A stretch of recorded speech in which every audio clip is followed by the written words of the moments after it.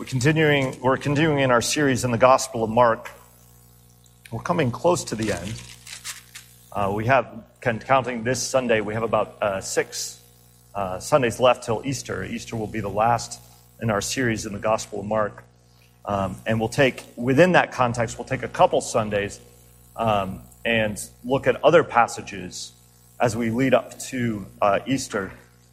But we are approaching the cross here in the Gospel of Mark. We're in Mark chapter 14. We're going to be looking at verses 66 to 72. It is Peter's denial of the Lord Jesus. We've alluded to it already. Jesus predicted it. The disciples, themselves were told that they would abandon Christ. So we've kind of prepped the waters, if you will, for this text. But here it is. Peter's denial. I'm going to read Mark 14, 66 to 72. You can follow along in your bulletins or your Bibles. Hear God's word. And as Peter was below in the courtyard, one of the servant girls of the high priest came, and seeing Peter warming himself, she looked at him and said, "You also were with the Nazarene Jesus." But he denied it, saying, "I neither know nor understand what you mean." And he went out into the gateway, and the rooster crowed. And the servant girl saw him and began to say to the bystanders, "This man is one of them." But he again denied it. And after a little while, the bystanders again said to Peter, "Certainly you're one of them, for you are a Galilean." But he began to invoke a curse on himself and to swear, "I do not know this man of whom you speak." And immediately the rooster crowed a second time, and Peter remembered how Jesus had said to him, "Before the rooster crows twice, you will deny me 3 times." And he broke down and wept. The word of the Lord. Let's pray. Heavenly Father, we thank you for your word this morning. We thank you for Peter. Lord, he is a broken sinner like all of us. But we also know that he was loved by you and used by you. Lord, help us to see your love to Peter and your love for us through this passage. We ask this in Jesus' name. Amen.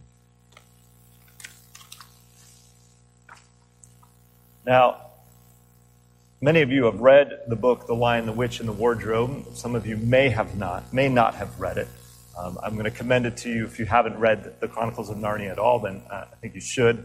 But if you haven't, that's okay. There is a character in the Chronicles of Narnia, one of the children that goes to Narnia. He is Edmund. And Edmund was, he was the annoying older brother of Lucy. Poor Lucy. I can relate to Edmund because I was an annoying brother to my little sister on occasion. And Edmund was just frustrated by his siblings. He felt mistreated by them and misunderstood, and he had all sorts of complaints to make against his siblings. But he was a selfish kid. And he didn't believe little Lucy, who said she went to Narnia, at one point he followed her and ended up in Narnia himself. And he was there, and he met this white witch. Now, this white witch, of course, is the evil character in the story. And she tempts him. She brings him up into her sleigh, and she takes this magical draught, and she pours it onto the snow and makes hot tea and then serves it to him. Then takes another little drop and creates what he desired most, Turkish delight. And he started stuffing his face with Turkish delight. And this was more than he could resist.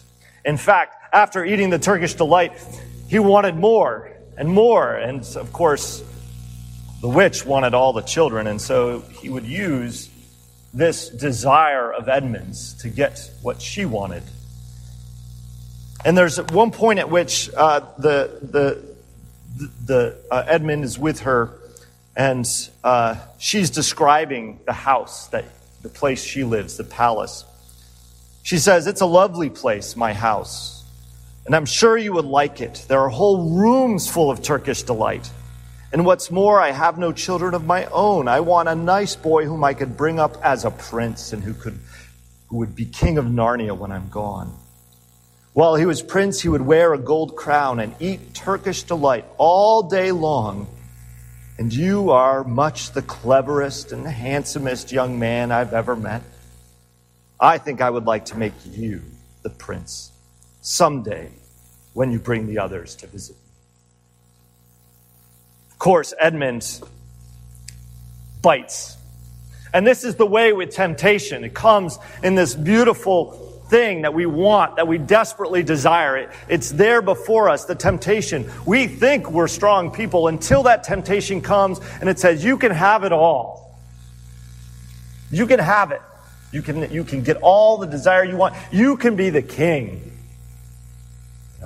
Your siblings, they'll be here too, but they'll be under you. That was kind of the unstated, or maybe later stated, promise by the White Witch.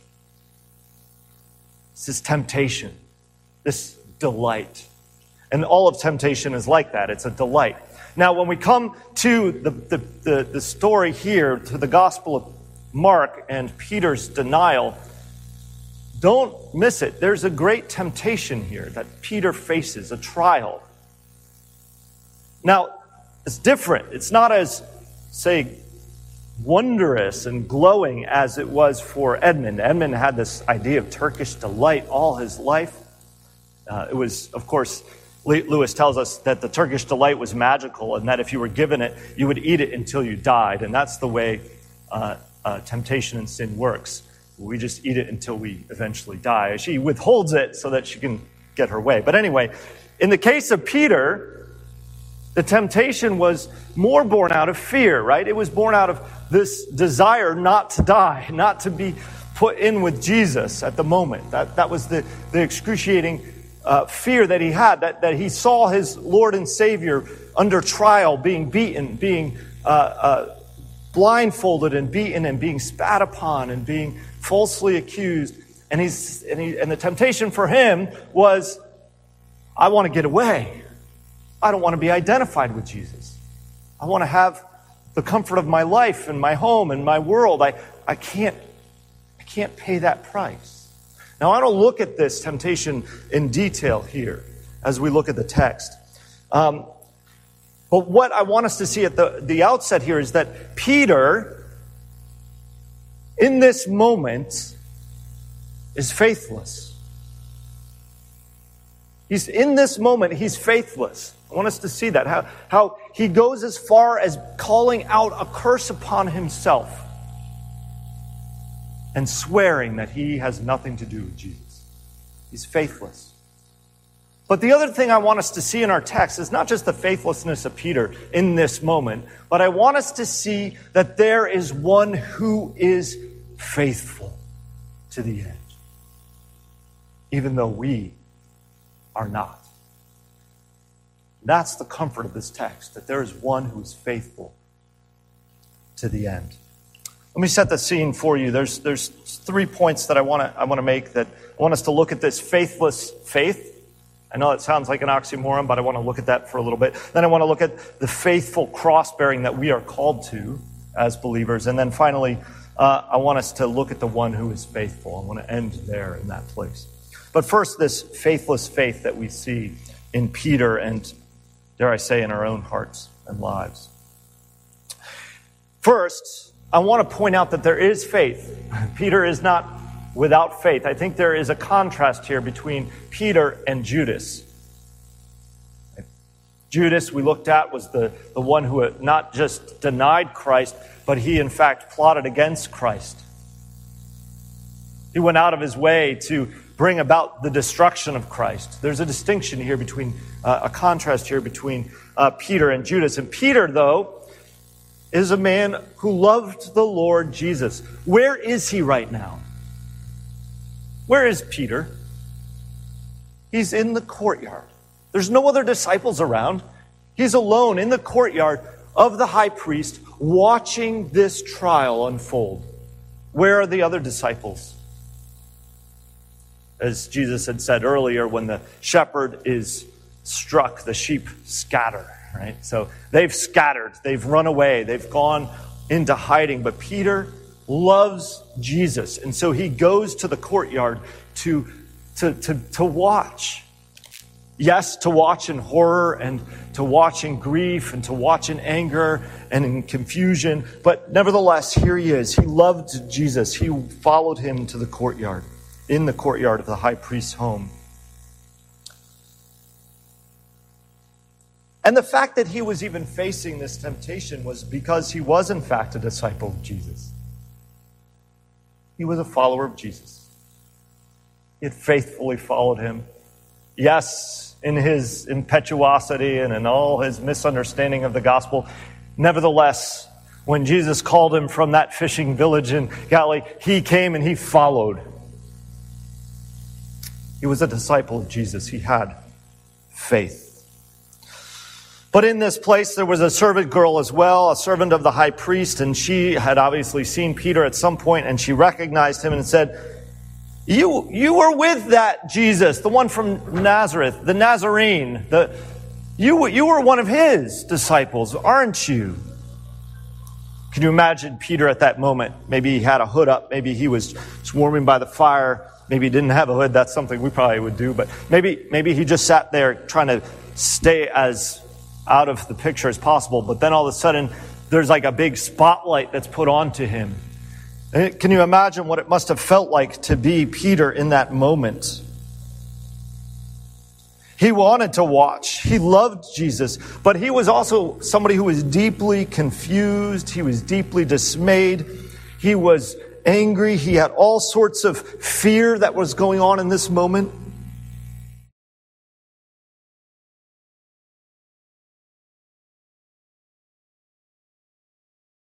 It seemed, at least in his limited picture, it seemed that it was all crumbling away, that nothing was left, that he was going to be alone. And all the hope that he had put into this one was dissipating and disappearing, and he was bereft. Here was Jesus falsely accused, beaten, spat upon. It did not make sense to Peter. You see, this wasn't what Peter had signed up for.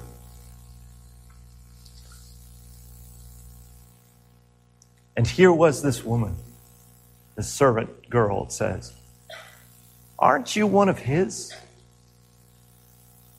How would you respond?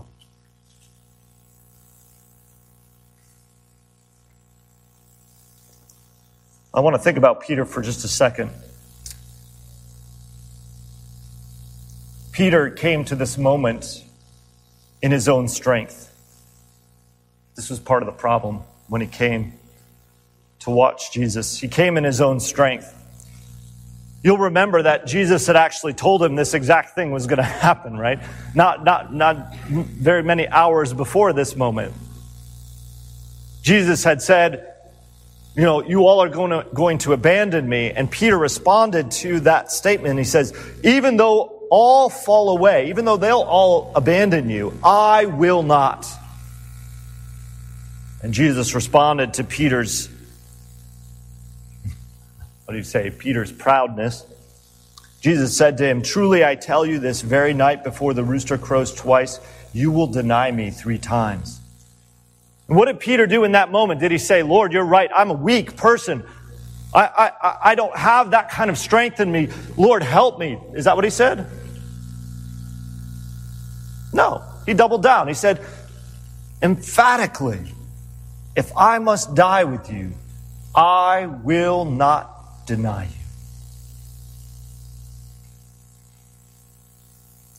He came to this moment in his own strength, not prepared for the temptation that he was going to face. Though he'd been warned by Christ, he went into the breach. Think of like going out through the tunnel, ready to fight. He went into the breach to go to battle like a child with a wooden sword facing an army. He went out, you can picture it. This little child with an onslaught of enemies coming after them. This little child with a wooden sword. That's what he did. He went out into the breach like a child. He was too weak to withstand the temptation. What about you? What about me?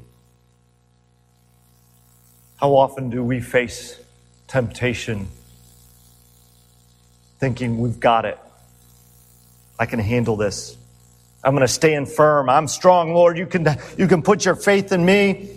I've got this. You don't have to worry about me, Lord. I'm strong.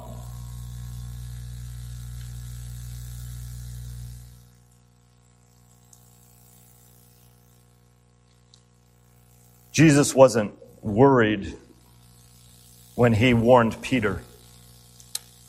He wasn't worried about Peter being able to stand or not stand because he knew that Peter would not stand.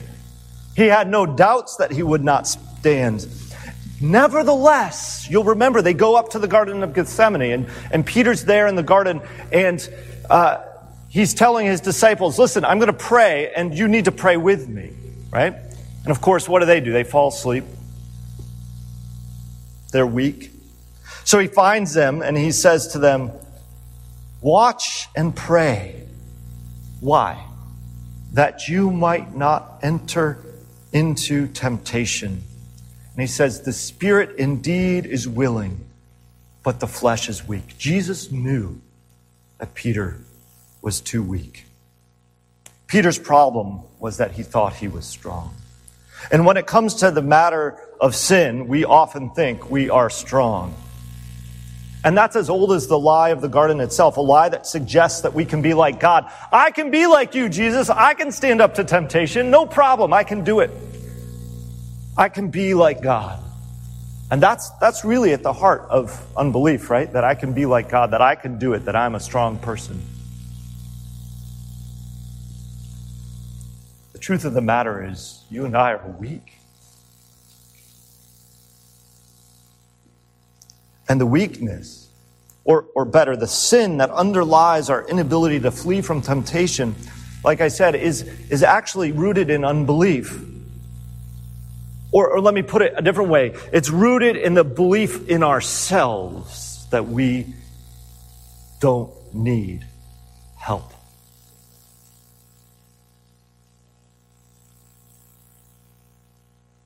Why was Peter, who earlier was ready to die with Jesus in one moment, so quick to deny him in the next? Why? Because he believed in himself. He trusted in himself over Christ. He trusted in his own power and strength over Christ. And I think this is our problem. Too often we put our trust in our plans and in our power. And so when we're faced with this question, Lord, what are you doing in this moment, right?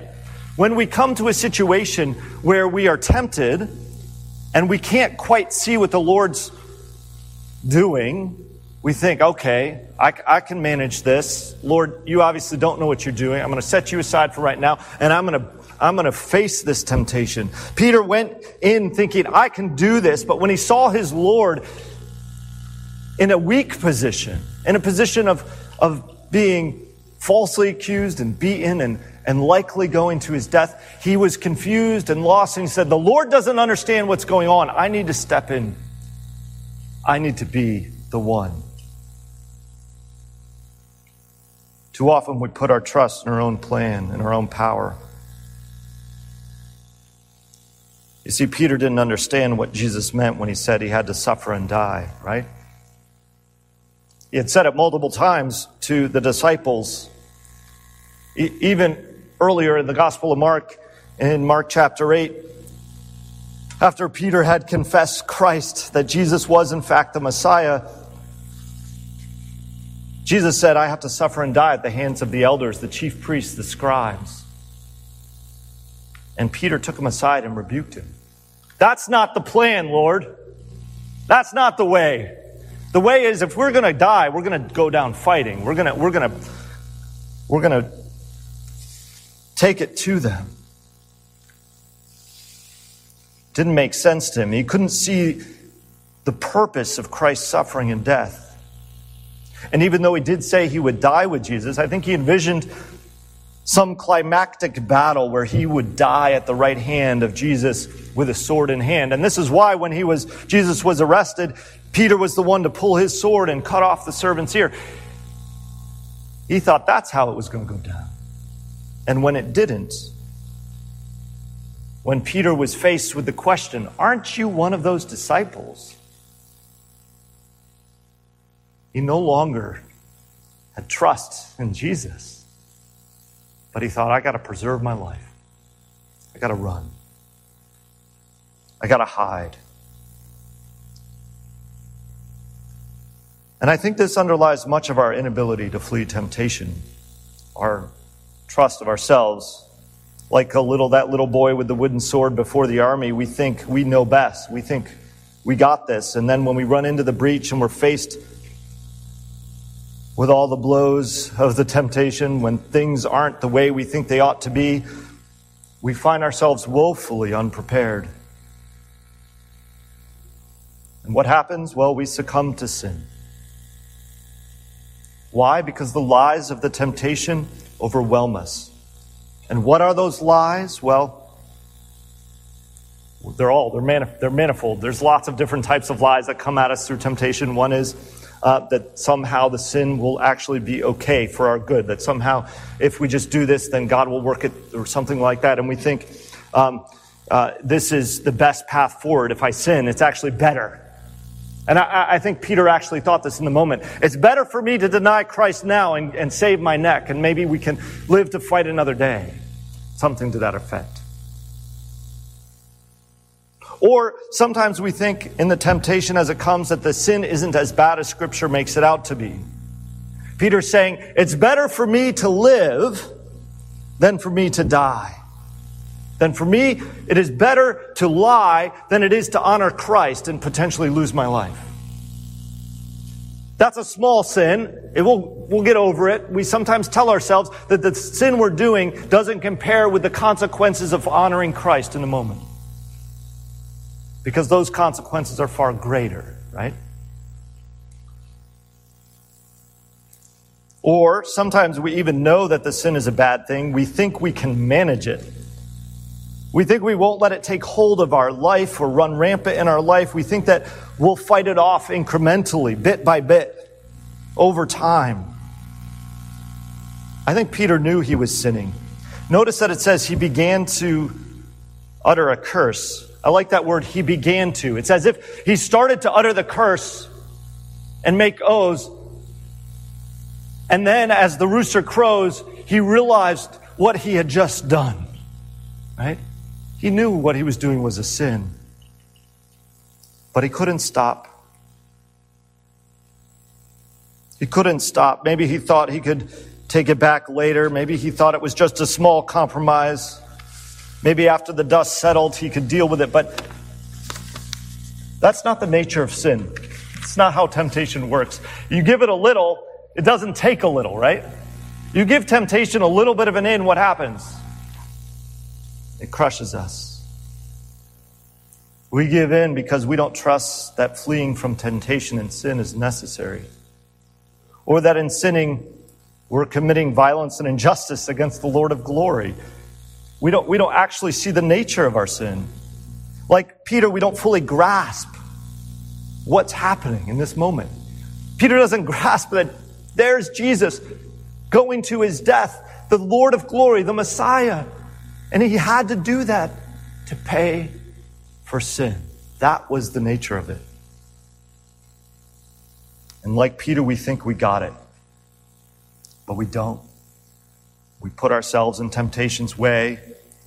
We go into the breach unprepared. We find ourselves slipping and falling. Though we may profess faith, we find ourselves faithless in those moments. But let me ask the question, what would it look like for Peter to have been faithful? It's important to consider this as we are certainly to be tempted and tried in many ways, maybe even like Peter. In other words, what does it mean to be faithful and to bear the cross of Jesus? Because that's what he called us to bear the cross of Jesus, to be faithful in this. I want to go back to the chapter 8 of Mark just for a moment. It's in the moment in the ministry of Jesus that we get a window both into the nature of Peter and into what it means to be faithful to Christ. If you'll remember, Jesus asked his disciples, "Who do people say that I am?" And the disciples said, "Some think you're John the Baptist, some think you're Elijah, some think you're the prophet." And then he asked them, "Who do you say that I am?" And Peter, "Oh, me, I got it. You're the Christ. You're the Son of God." Right? Peter was always the first. He always wanted to be the right. He always wanted to be at Jesus' side. And he says, "You're the Christ." And what does Jesus do? Immediately after that, he goes and he teaches and he says, "Listen up, the Son of Man must suffer many things, be rejected by the elders, the chief priests, and the scribes, and be killed, and after 3 days rise again." And Peter says, "But you're the Christ, Lord. Come over here. What are you saying? You're the Messiah. You're the one who's the King of Kings, who's come to save your people, to deliver them, firstly, from Rome, to reestablish your kingdom on earth." He takes Jesus aside and he rebukes him. And what does Jesus say to him? He turns to the crowd and says to Peter, "Get behind me, Satan. For you are not setting your mind on the things of God, but on the things of men." And he goes on and he says, "If anyone would come after me, let him deny himself and take up his cross and follow me. For whoever who would save his life will lose it, and whoever loses his life for my sake and the gospel's will save it. For what does it profit a man to gain the whole world and forfeit his soul? For whoever is ashamed of me and of my words in this adulterous and sinful generation, of him will the Son of Man also be ashamed when he comes in the glory of his Father with the holy angels." What does it mean to be faithful? What does it mean to be a faithful cross bearer? Just a few things. First, it means we must set our mind on the things of God and not on the things of men. In other words, it is to know the will of God, to be immersed in His Word, to understand our weakness and our sin, and to know the Lord's purpose and power in saving us as His people. It is to see Jesus as the Christ in all of His wonder, of Him as a suffering servant and as the exalted Lord, as our Savior and our Lord. So first, it's to set our mind on the things of God. But secondly, it's to deny ourselves. It's to deny ourselves. Peter in the courtyard denied Christ and protected himself, right? I'm not with Him. I don't know what you're talking about. I'm not with Him. I will swear on heaven. I will call curses down upon myself if I am lying. I'm going to deny Christ to protect myself. And what Jesus says to follow me is to deny ourselves. Peter had his mind on earthly matters, his life, his hope in an earthly Messiah, some sort of glory. Most temptations come when we indulge our desires. We put ourselves in the way of sin rather than fleeing temptation. We flirt with it. That's not to deny oneself. That's to move towards the temptation, even if we're like, oh, I can resist, but I kind of want it. We're called to deny ourselves. Third, so we're called to fix our minds on the things of God. Second, we're called to deny ourselves. Third, we're called to lift up our cross and follow Jesus. It's not just denial of self or denial of our opportunity to sin, but it's actually an active killing off of that desire. It's to die. It's to put to death the desires of our heart that are opposed to Christ. It means lifting up our cross and dying. But it's also about living. It's about following Jesus as he carries the cross and following him in that cross cruciform way, knowing that through the cross comes resurrection and life. But it is dying to self, to lift up our cross and follow him. And fourth, not from the Gospel of Mark chapter 8, but from just a little bit earlier when Jesus was in the garden with his disciples and he warned them, he said, pray that you might not enter temptation. The spirit is willing, but the flesh is weak. We're to pray. This is what it looks like to be faithful. To have in our mind the things of God, to deny ourselves, to pick up our cross and follow Jesus from death to life, and to be on our knees recognizing our weakness and knowing that we are desperate for God to help us. This is what we're called to. Setting our mind on the things of God, denying ourselves, picking up our cross, following him, all while dependently praying to Christ for help in our weakness. This is what it looks like to be faithful.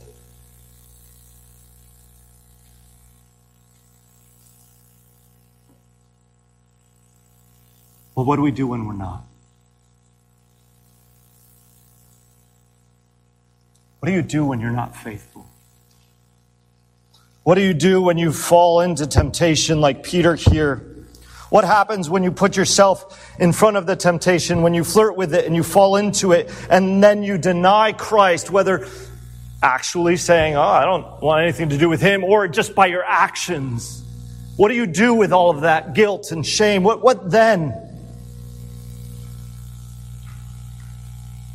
Peter here at the end, when the rooster crows the second time, Peter recalls the words of Jesus.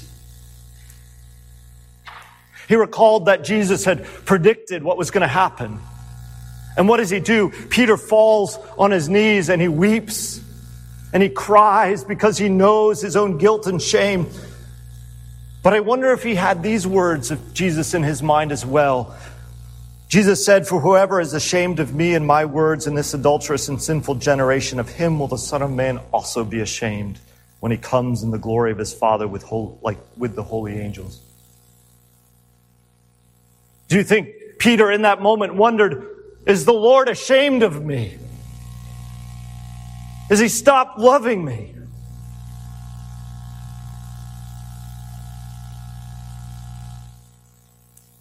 In the Gospel of Luke, it's recorded that as the rooster crowed, Jesus turned and looked at Peter.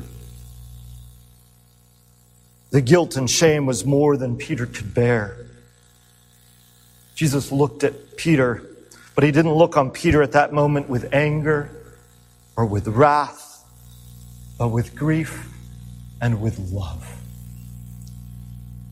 For there in that room before his accusers stood the faithful one. Jesus warned Peter to watch and pray lest he fall into temptation, but Jesus knew Peter would succumb to it. He knew that Peter was weak and sinful. He knew Peter would not faithfully bear the cross with him, at least not yet. But this was the very reason for which the Son of Man came. He came as the faithful Son of God, faithful to his Father, and faithful to sinners like you and me.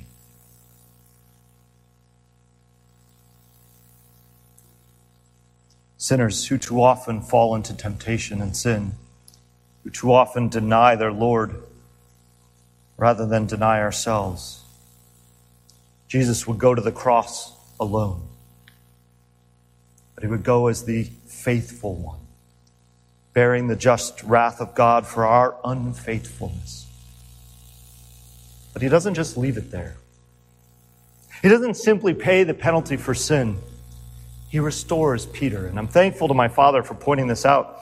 I've never noticed this before, but in the Gospel of Luke, It seems that after the resurrection, we have the account of the road to Emmaus, and Jesus meets with the disciples.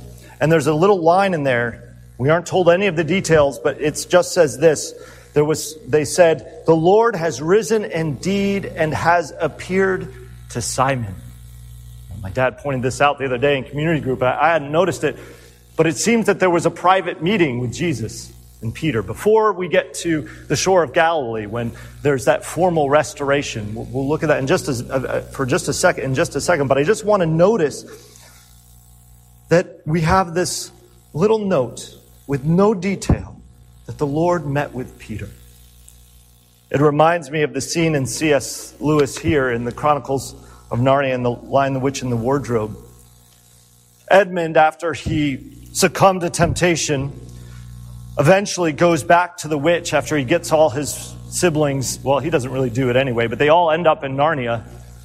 But he goes to the witch. He leaves his brother and his sisters, and he goes and he hears word of Aslan being on the move, and he goes to the witch because he wants that Turkish delight. He goes and he betrays everyone. He betrays his siblings. He betrays Aslan. And so his life is forfeit. There's a battle that's about to impart, but here at the very last second, they decide, the witch and her minions decide, if we can just kill Edmund, then there'd only be 3, and there's 4 thrones, there'd only be 3 kings and queens on the throne, king and queens on the throne. And so they're going to kill Edmund. But in the last second, the Narnians come and they rescue Edmund. You'll remember that, right? Well, Edmund comes back and he meets Aslan. And this is what Lewis said, that as soon as they had breakfast, they all went out, and there they saw Aslan and Edmund walking together in the dewy grass, apart from the rest of the court. Edmund the betrayer. And then Lewis goes on and he says, "There's no need to tell you, and no one has ever heard what Aslan was saying. But it was a conversation which Edmund never forgot." I don't think Peter ever forgot that conversation with his Lord Jesus after the resurrection. Peter was restored. Friends, Christ knows your weaknesses and sin. He knows how you fall headlong into temptation. He knows your faithlessness, your sins of pride, adultery, greed, anger, covetousness. He knows it all. And it's why he went to the cross, to cover your shame, to forgive your sin, to restore you to himself, to show you his love. Of course, after the resurrection, Jesus goes ahead to Galilee and he meets the disciples on the shores of the lake. He goes to Peter's home, and there he restores him publicly. This is the remarkable thing. Not only is Peter forgiven, but he says to Peter, "Peter, do you love me? Lord, you know I love you. Feed my sheep." "Peter, do you love me? Lord, you know I love you. Then feed my sheep." "Lord, Peter, do you love me? Lord, you know that I love you. Feed my sheep." What happens with Peter? Well, on the day of Pentecost, what is he doing?